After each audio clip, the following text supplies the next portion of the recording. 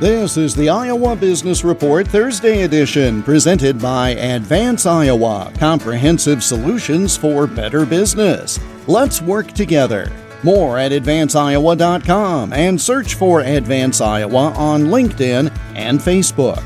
The number of business filings continues to climb in Iowa. That's a sign of a strong economy, according to Iowa Secretary of State Pate, whose office is responsible for handling all manner of business-related filings in Iowa.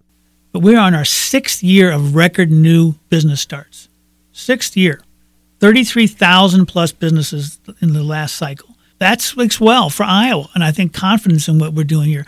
The filings are all types. It could be a real estate transaction. Someone's got but that's a business because you're paying taxes and you're making money, I hope for you, off of that transaction. Or it is a farm or some other type of business. But 33,000 stepped up this year, and that's a good number. We had a significant number of folks who are investing here.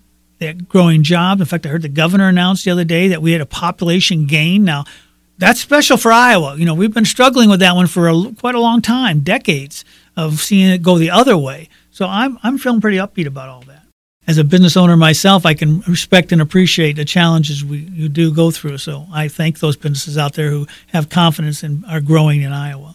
More from Iowa Secretary of State Pate on business in Iowa on the Iowa Business Report this weekend on many of these stations. The Iowa Business Report is presented by Advance Iowa, educating, guiding, advising, and coaching Iowa businesses. Search for Advance Iowa on LinkedIn and Facebook and get more at advanceiowa.com. I'm Jeff Stein for the Iowa Business Report.